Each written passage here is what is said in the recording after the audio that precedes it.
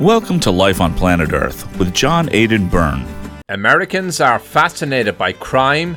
Just look at all the movies and books on crime gangs and the mafia, from The Godfather to The Sopranos, and then, well, the prequel. There's a new sort of criminal element gripping America's imagination.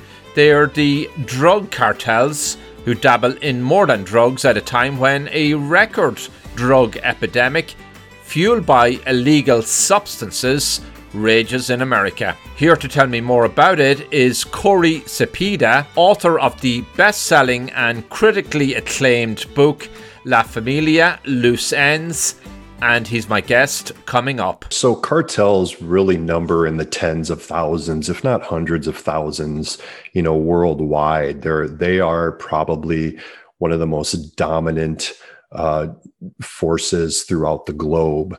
A lot of times I get asked, well, how do they differentiate from the mafia? And my first thought is, the mafia is very family centric. They are a smaller group. It's not to say that they don't have a universal reach, but the mafia likes to stay a little more closer to home in their areas, where cartels really love to expand throughout the globe. One of the things that also sets cartels apart is their military background. A lot of cartel members are former military. I think with one of the cartels down in Mexico, the Zetas cartel, that's where they emanated from, was a military base. A voyage of discovery in an uncommon age of unparalleled scientific, economic, political, and social upheaval. Life on Planet Earth searches for the unvarnished truth, answers, solutions, and above all, hope for our existential crisis. In La Familia Loose Ends, his first book of a new 5-part series, Minnesota author Cory Cepeda of Razor Sharp Publishing introduces readers to a ruling family reigning terror over Mexico, the De Los Santos cartel dynasty. Filled with political intrigue, murder, and family drama, the twists and turns take readers on a page-turning ride they're not soon to forget. In my interview, Cory will take me through his own journey and to the moment he quit his day job in the summer of 2019 in the biopharmaceutical industry to become a writer. I'm your host, John Aidan Byrne. Sure, look, it's grand to have you back. To protect her home and family in a disaster, Karen was willing to wade through water, mud, and insurance paperwork. Yeah, I can do this. You go, Karen! By simply understanding and updating what her insurance covers and doesn't cover now, she'll be better prepared no matter when disaster strikes. Learn other simple ways to protect your home and family before a natural disaster at ready.gov. That's ready.gov. A message from FEMA and the Ad Council. My guest is Cory Cepeda, telling me about his new book, La Familia Loose Ends, the first in a new 5-part series. He'll also talk about the role of cartels in our society today and how they fit into his writing. I'm your host, John Aidan Byrne. Cory, welcome to my show. Thank you. Thank you for having me, John. Appreciate it. Where are you today? Right now, I'm sitting in my house. I'm sitting in the office room downstairs. My wife took the little one to the pool because it's a little hot today. So I've got the house to myself, and I'm sitting here where I usually open up the laptop and let all the creative juices flow. So I'm in my workroom right now. Good. Are you inspired at this moment? Well, of course, you're concentrating on this interview, but how do you get inspired as a writer? Everything inspires me. I think it's a cliche sometimes when you say just pay attention to your surroundings. If you just listen to people talk, there's sometimes a lot of things in general life that just hit you and you're like, oh, wow, that's a really interesting topic. And I approach it from that way sometimes. But really for me, I would like to watch a lot of TV and movies. So there's a lot of content to pull from there. Just maybe putting a little interesting twist on some stuff. But inspiration comes really for me at any point in time. I'll wake up in the middle of the night to use the restroom and I'll just have an idea pop in my head and I'm like, oh yeah, that's great. Let's write that down before we lose it. So it could be anything at all. So you keep a loose leaf or a notebook and scribble your notes when you get inspired? Absolutely. A little writing tablet, and then I've got my thumb drive. So if I've got my, if I'm writing, I open up a little file doc and make a side note, and hopefully I can remember why I wrote that down later on when I come back to it. What does your wife think of that? She is a very smart individual. I give her more credit than I do myself. She's got a bachelor's in genetics and a master's in business. So we complement each other in two very different ways. And she doesn't really understand how I'm able to pull all of these storylines just out of thin air. It's very different from her and her scientist mind, where everything is ones and twos, X's and O's, if you will, to just kind of let that fantasy world run free. So she's a little peculiar about how I come up with all of this, but she's in total support. She loves them. I read the books and the chapters to her as I get them done, so she knows what's happening, and she gives me some really great feedback on things to think about that I may not think about as I'm writing them. So she's an awesome sounding board. She's been super supportive in this, and I'm really happy to have her here with me to watch me experience this. It's been really great. Well, they say opposites attract. Very true. Yes, sir. Very true. I remember reading about Johnny Carson, the late great talk show host. Between breaks, apparently, he had a notepad and he would take any lines that would come to him or ideas for skits or sketches, or he would just write it down. So, people have different ways to work in the creative arts. Absolutely. You have a new book out. It's not new, but it's recent. It came out last year. It's about cartels. And people are fascinated today by cartels, drug cartels, as opposed to the old mafia-style gangs that used to roam the street and may still do that. And they tended to be ethnic-centric, and so are the cartels. But you're going to tell us about your book, how you came up with the name, and why it got so much attention. Well, the book for me really just came from it. It was a 2-year thought process. I kept having these visions flash in my mind, more of like movie scenes than actually a book. But every time I would see something, as we kind of talked, I would write it down. And after about 2 years, I just had this whole kind of platform to work from. So when I decided to quit my job a few years ago, I had this really awesome opportunity to just sit on my couch one day and crack that computer of mine open and just go and just let it write. The book La Familia, which is Spanish for the family, it's a double meaning. It first means this family itself, the De Los Santos family, which is a translation of the angels, which they're definitely not. It spotlights this very highly dysfunctional and complex family. And then the family also represents the cartel, this very large network, violent network distribution, supply chain logistics monster that they control. So there's this kind of duality that this family lives in. And this first book, Loose Ends, is a very violent introduction into that. This family is essentially thrown in to a very violent event in chapter 1, and that's really the springboard for this whole series. So for me, just sitting down and writing it one day was just I had my chance, I took my shot, and it's been really awesome working at it so far. And book 2 is soon on its heels, so everything's really fallen in place. Where did you get your ideas from? I like to take a little inspiration from shows that I've watched in the past that have really excited and thrilled me, things that have really captivated my attention. Usually shows that have a very high success rate have a lot of complexity and a lot of storyline depth to them. And that's kind of the approach that I've taken with my books, is I wanted to write from a place of anxiety and excitement and thrill and drama and tragedy, but I wanted it really all to emanate from this family.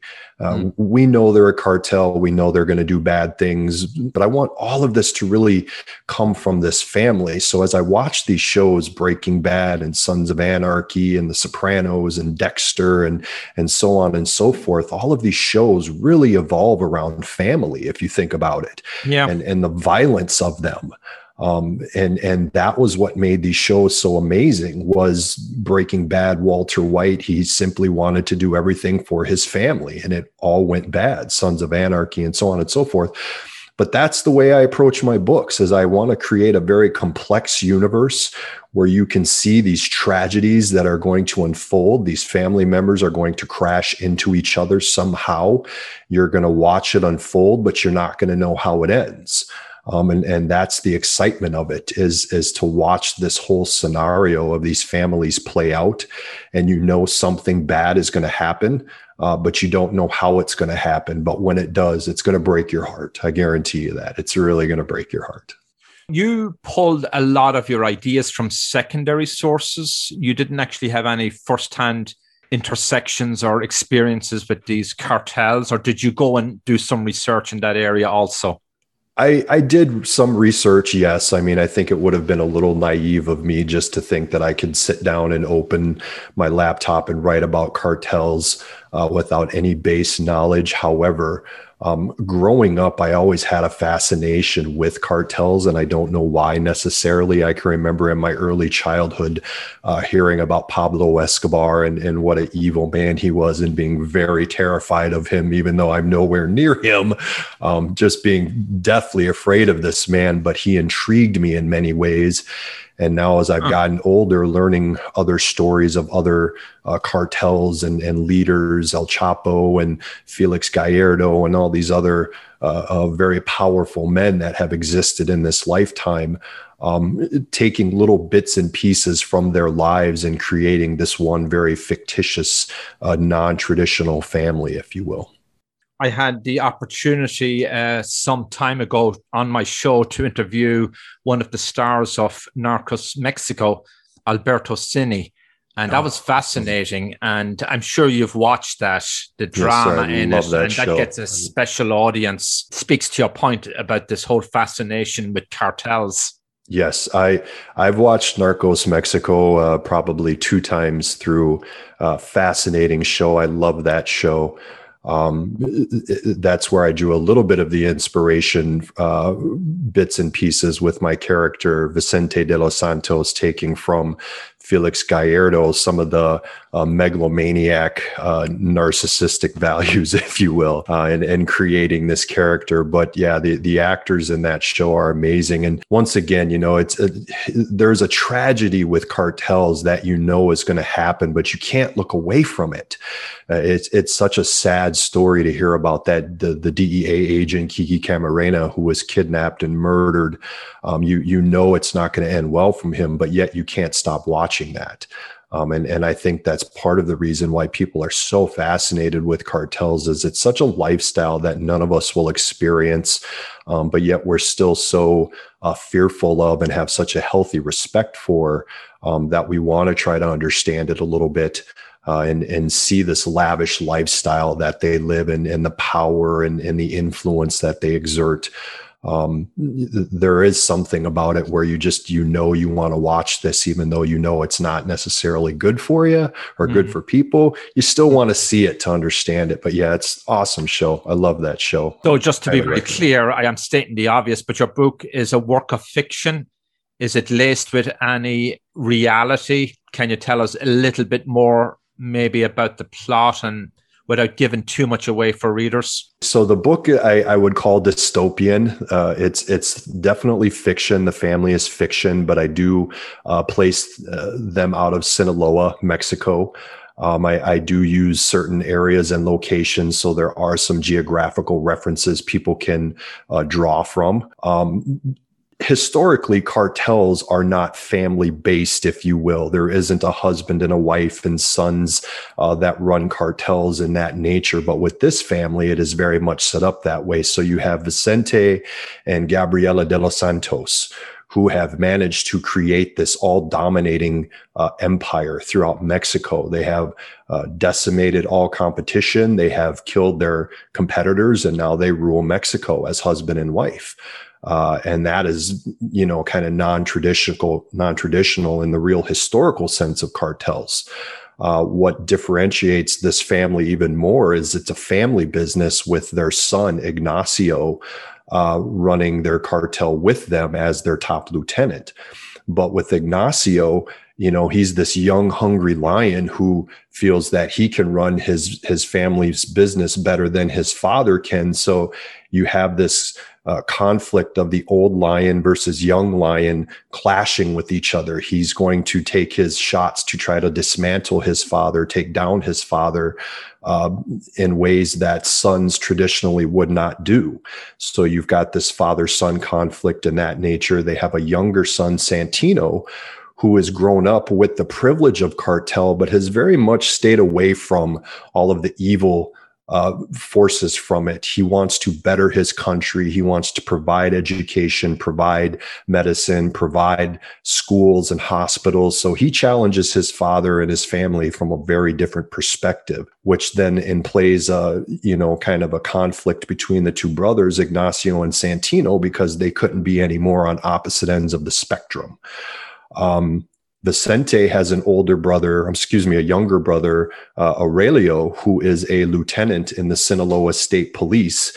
And he is a very honorable, trustworthy man who works very hard to try to bring down his brother's empire, but has to fight the challenges of evil, corrupt law enforcement and politicians. And he has to figure out a way, how am I going to navigate this, destroying my brother's empire without destroying my entire family, because they're not all bad. And then lastly, you have Lucita.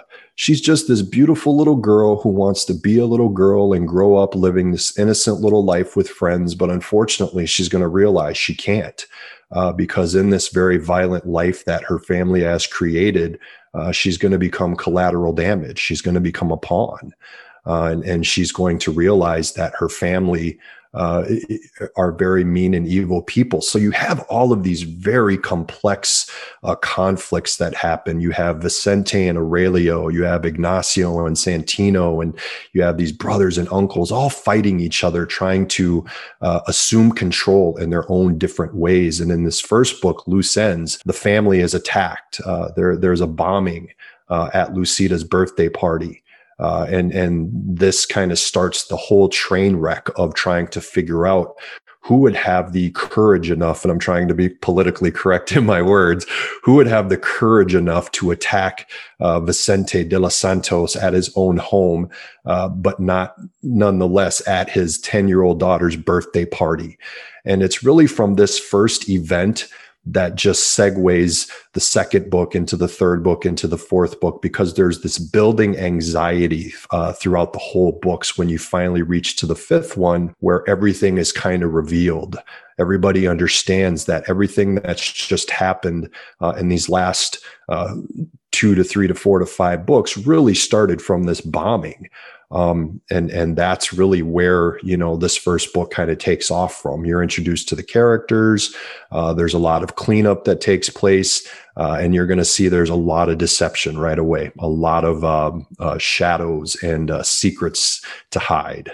Corey, can you give us some idea of the extent of the carnage and the size of these cartels in the US and I guess in South America, Mexico primarily?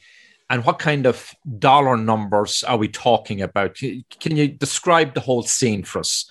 Yes, sir. So cartels really number in the tens of thousands, if not hundreds of thousands, worldwide. They are probably one of the most dominant forces throughout the globe. A lot of times I get asked, well, how do they differentiate from the mafia? And my first thought is, you know, the mafia is very family centric. They are a smaller group. It's not to say that they don't have a universal reach, but the mafia likes to stay a little more closer to home in their areas where cartels really love to expand throughout the globe. One of the things that also sets cartels apart is their military background. A lot of cartel members are former military.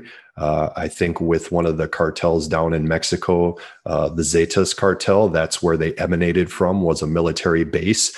And that style of militaristic training, that precision, that accuracy, that violence, that's very hard to match when you're any other type of a criminal organization, because you're outmanned, you're outgunned with the superior firepower. And not a lot of people are really going to want to try to step up to that type of intimidation. So what you'll see is they can really just grow and expand across the United States as they please. And you see that everywhere in California and Florida and New York. And even here in Minnesota, we have some places where we've had cartels that have been linked to drug busts and drug raids. And that's when you really find out, wow, their reach is really endless. Dollar amounts, it's, you know, how much do they really want to make? You know, it's almost an exponential number if you think about it. Pablo Escobar at his height was worth $50 billion, you know, back in the 80s. Say that again, 50 billion? $50 billion back in his day. Wow. You know, which for our day, adjusting in inflation, that would, you know, probably be $200 billion, $300 billion. One of the most successful drug traffickers in American, you know, in Colombian history and world history, really. And they have their fingers in everything. It's not just drugs. It's everything. It's oil. It's opening up car dealerships. It's hotel resorts. It's clothing lines. Hotels? It's hotels. Yes, sir. One of the interesting facts about cartels is they have some ownerships in resorts and hotel rentals down in Mexico. This is kind of a safe place where tourists can come and spend their money, and that's how they launder their money. And then it's, you know, this whole cycle of drug trafficking, if you will. But yeah, they have their hands in everything. There's really nothing that cartels won't look at or won't expand into. Ladies and gentlemen, we have arrived in Philadelphia. Local time is 3:05 p.m. and the temperature is 67 degrees. At this time, you are now free to use your cellular devices. You know that feeling when you get to turn your phone on after the plane lands? You can have that feeling every time you drive. Make sure your cell phone is stowed away whenever you are behind the wheel. Visit StopTextStopWrecks.org. A message brought to you by the National Highway Traffic Safety Administration, Project Yellow Light, and the Ad Council. My guest is Corey Cepeda, telling me about his new book, La Familia Loose Ends. I'm your host, John Aidan Byrne. You used the word laundered. Is most or a lot of the money laundered? Oh, absolutely. I mean, you the only way to spend the money is to launder the money. And, you know, they look at that as, you know, to have the ability to expand. So as we were kind of talking about car dealerships and car rentals and opening up businesses and hair salons and nail salons and all these other things, it just gives them more opportunity to launder their hundreds of millions of dollars. The interesting thing with Escobar is back in those days that all of these opportunities weren't readily available to him. So he literally buried his money in barrels. And you know, buried them in the ground strategically. And I think even up to maybe 5 or 10 years ago, they were still finding money that was rotting from his day, his era. So yeah, laundering is a huge part of drug trafficking for certain. Now with advanced technology or digital technology and digital currencies and the like, it's easier for the cartels to hide and launder the money? Well, yeah, because we live in an era now, a generation now, you know, where technology is evolving every day. you think you have your finger on the pulse of how technology runs, and somebody comes along and says, oh, wait a minute, we've just advanced it, which also means it gives other people opportunities to, exploit those changes. So law enforcement is always trying to keep up. When you're looking at digital currency now and Bitcoin and Digicoin and all of these new formats that are being traded, this just gives cartels more platforms to trade their money or hide their money in different locations. So yeah, it's really just an incredible venture, if you will, for them to try to keep up and think of new and creative ways to keep that money flowing for them. Because without money, then they dry up and cease to exist. And that is part of what I highlight in the third book I'm writing right now, is kind of that network that's been built to show, the vast reach and the vast expansion of this family. And when you say cartel, a lot of times people just think drugs and sex trafficking are really the main two areas of focus, but it's really not. Over the last 2 years, cartels down in Mexico have been tapping into oil pipelines and siphoning off oil. And that's become the new venture for them. It's actually starting to become more profitable for them to steal oil than it is to sell drugs. So yeah, it's really just they're evolving with the times because they see the opportunity. So you described many cartels out there, the biggest one being the Mexican cartel. I'm going to err on the side of caution with that one, just because if this were to ever fall into the hands of a cartel, I don't want to raise one above the other. But what I will say is, I think Sinaloa has always been a home stake looked at as the birthplace of cartels. That's in no way to disrespect, Guadalajara or Mexico City or any of these other states within Mexico. I think if you were to stand one cartel member up against the wall from every surrounding areas, they could have a pretty interesting debate about who's the most dominant. Yeah. And I would say at the end of the day, I personally wouldn't want to get backed into a corner by any one cartel member myself. So I think, it's up for debate, but I would say Sinaloa is probably the birthplace of cartels, where it's looked at as, this is where they came from. And of course, we had cartels in Colombia through the years too. Absolutely. The homesake of Pablo Escobar and the Cali cartel, very well documented in Narcos as well. I think most people will look at Colombia still as a cartel haven. Overall, you would say the problem is getting worse. The sums of money are huge and growing. They're reaching into different cities across America, and law enforcement is trying to battle them back. Where are we at on the scale of things?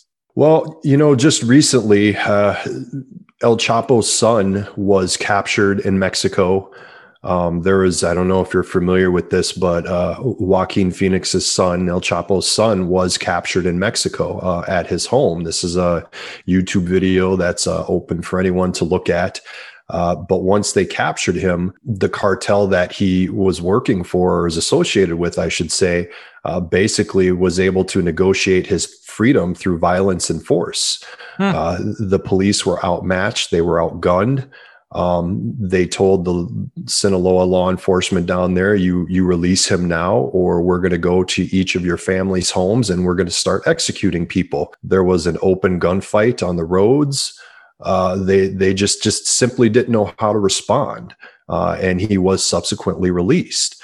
So I think that right there is a superb indication of how the war is going, if you will. There's still no way to wrap your arms around it. I don't know if there ever will be. Cartels don't play by the rules, so they don't have limits as far as how they'll go to attain their goal. And with the open flow of guns and drugs, I don't know if you can get your arms around it to stop them. They're just a very big monster. You cut the head off of the snake, and there's just 2-3 more snakes to appear and take its place. So it's to use the word overwhelming is still an understatement, even in 2021. I'm trying to understand the modus operandi in simple terms, because this is complicated. So they're distributing illegal drugs throughout the United States, and they're using their muscle and their manpower to get across the border. So what do they do? They're like this corrupt multinational corporation with lieutenants on the ground. What do they find? Local distributors, intimidate people to get into certain neighborhoods? How does it work? Yep. So, it's been very well documented. Cartels have a diverse distribution network, whether it be through underground tunneling systems or just checkpoints at the borders. Some of the old-fashioned ways of flying them in through planes still, walking them across the Mexican United States border with mules. There's a bunch of ways that people still find to get into our neighborhoods and cities. I think they don't have to look very hard to find people that will help them distribute their drugs for two reasons. One, it's a very lucrative business to be able to have a cartel backing you, knowing that you've got a constant supply of drugs coming in every month or week or whatever the cadence would be. And number two, sometimes cartels just get what they want through sheer force, so they don't give you an option.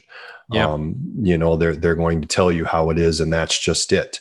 So I would say that, is it easy just walking down the street and asking somebody, hey, do you want to sell my drugs? Probably not, but they know the circles that they're operating in. So they have a lot of intelligence. Absolutely. There's counterintelligence. There's a lot of back work in the behind the scenes that goes to vetting people. If you look at some of the shows that are on now, Ozark on Netflix, the gentleman, the cartel in that, has a very, very sophisticated network of doing intel on people, learning their backgrounds, who they've worked for, where they've pumped gas at, very interesting stuff. Who we can trust and so on. Exactly. This is, I'm sure, well documented, but for those who are not familiar with it, do they do big drops into safe houses in neighborhoods? Do they not fear law enforcement might be around the corner? Oh, they're always fearing law enforcement. I mean, nobody wants to go to jail or prison, right? That's kind of the opposite effect of what they want. There always has to be this sort of cloak and dagger, cat and mouse game played, if you will.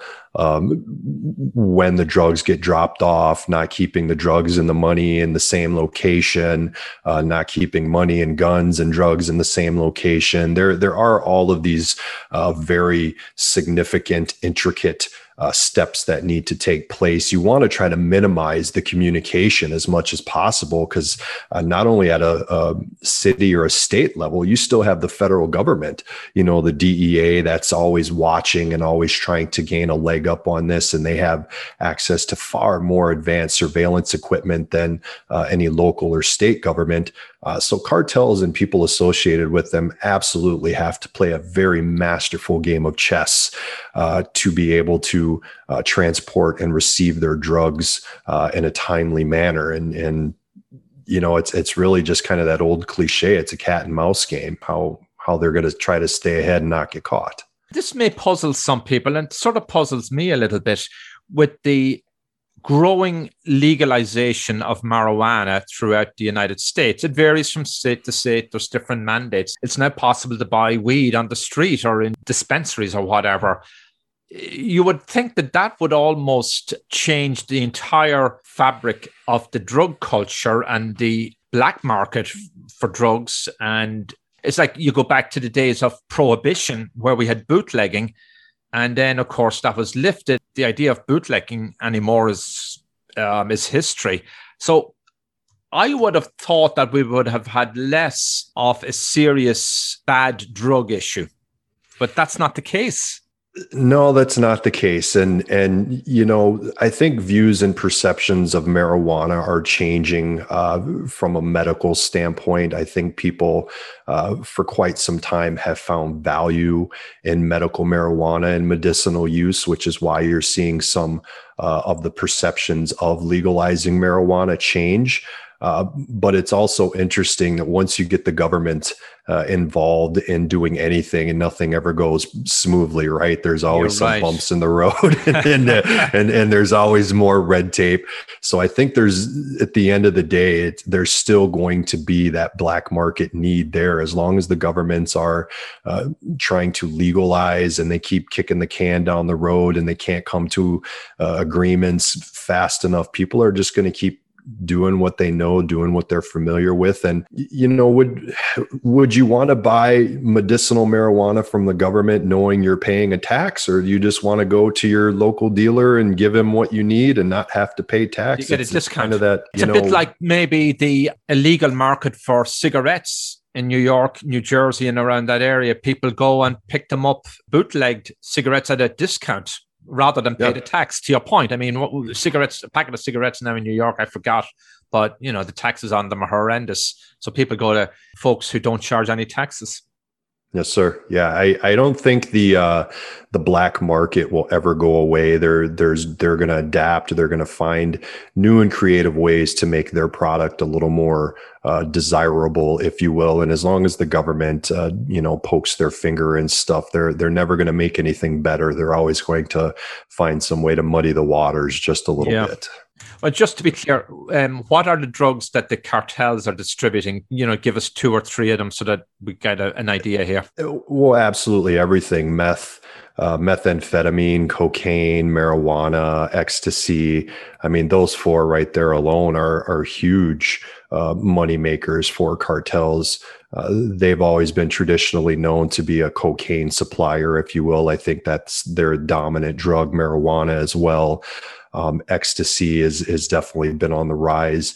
Now, over the recent years, with the talks of fentanyl and all these other drugs, it just keeps getting higher and higher. No pun intended. Yeah. For the profit margins to rise as they expand their networks in these drugs. But it's really anything. It's really crazy what they're able to get out there and. I mean, you can only imagine the corruption it spreads to wider society and to grand society and to the ranks of the elite even. I'm sure a lot of stuff goes on that doesn't get reported, and a lot of brown bags get exchanged in very polite circles.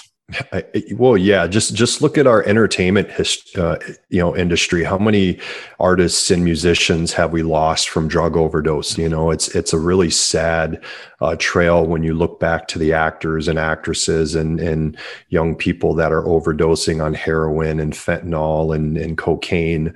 They just didn't walk down to CVS to pick it up, right? They're in these elite inner circles where they have people around them who know how to get these drugs and have access to them, and they're getting it for them. Sure. So yeah, there are some social circles that are very much right in the thick of this, and this all definitely helps the cartel's bottom lines. So you're not exactly romanticizing the cartels. You're troubled by their behaviors. It sounds like we should be. Well, absolutely. I mean, cartels in no way should be romanticized. They are an evil empire and an evil organization that kill and murder and torture and kidnap people when they don't get what they want.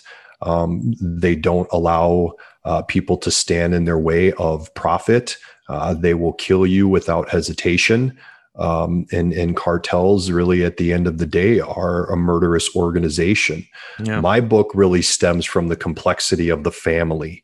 I want people to understand that these very spider web storylines that you're going to see is really where all this anxiety is going to emanate from. This Mother Gabriella, who is a very powerful, cunning businesswoman in her own right, doesn't bake cookies on Saturday for her family, but is yet still a mother. She's conflicted on how does she keep her family from being torn apart.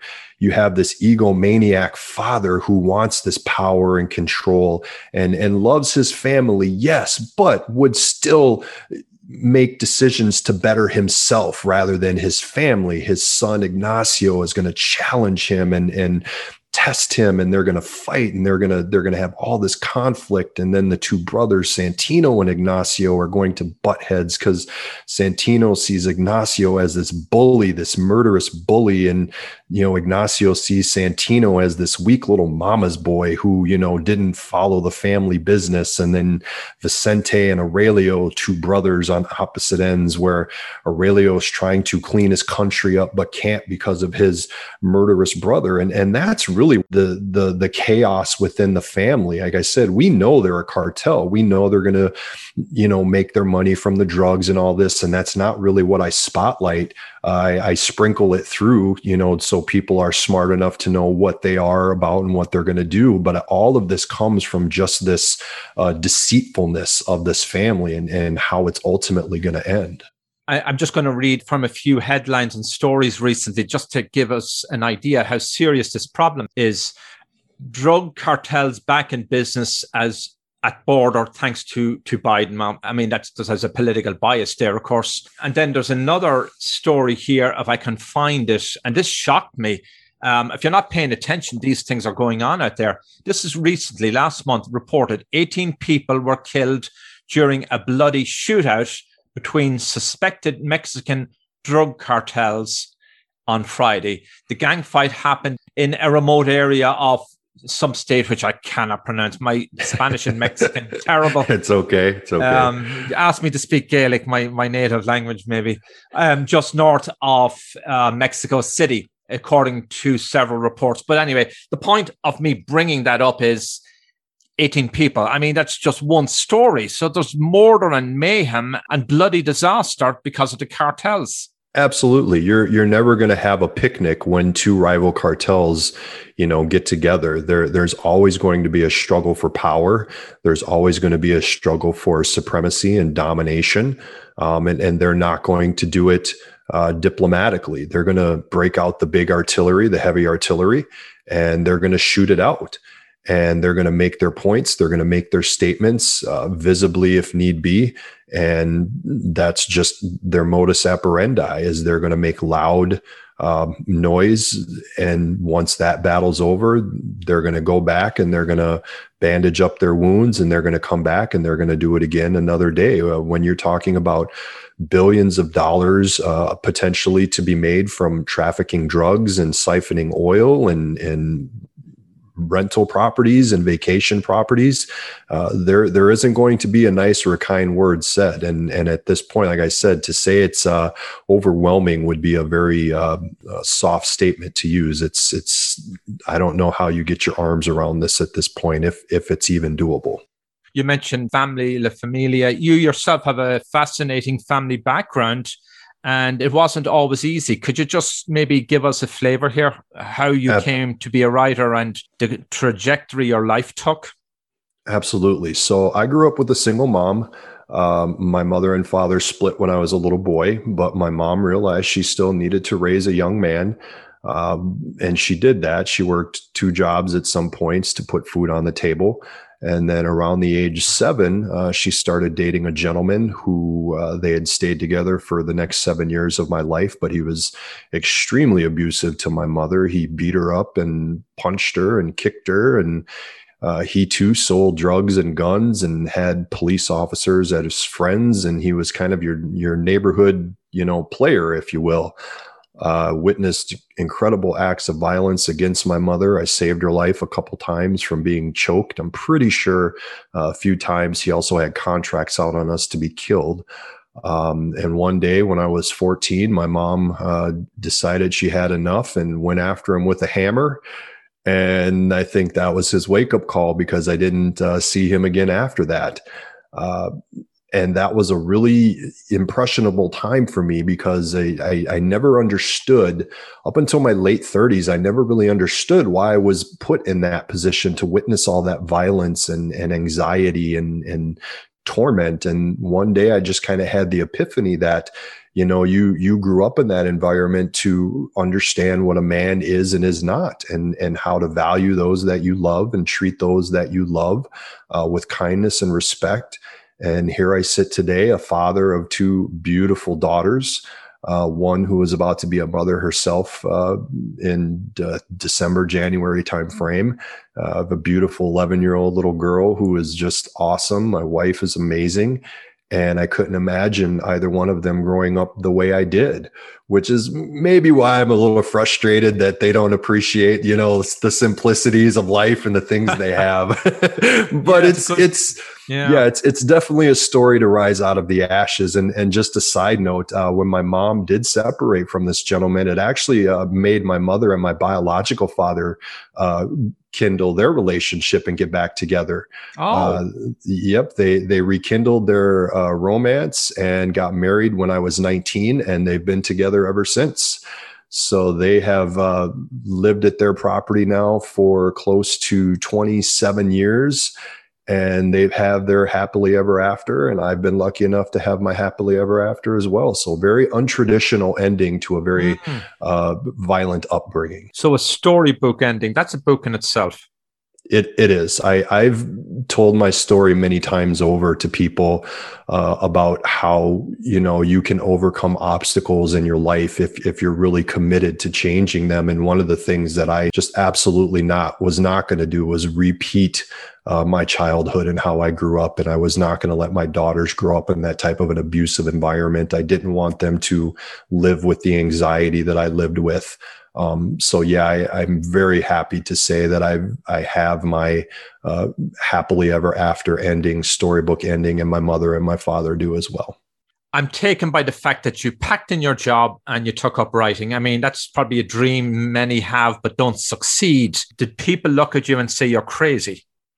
No, everybody's actually been super supportive, and it's been really awesome. It took a little bit of a leap of faith, I'll say that. Working 10 years in an industry to one day just say, hey, I'm done, I'm going to walk away, made my heart beat a little bit more. I don't think my wife it gave her a little bit of anxiety as well, but it was a good conversation to have. The interesting part is nobody really knew I had this in me. So as I kind of start plugging the book and getting ready to release it, everybody around me is like, whoa, who's this guy? Does he write? He does all this and he writes. And everybody, all my friends have been really supportive.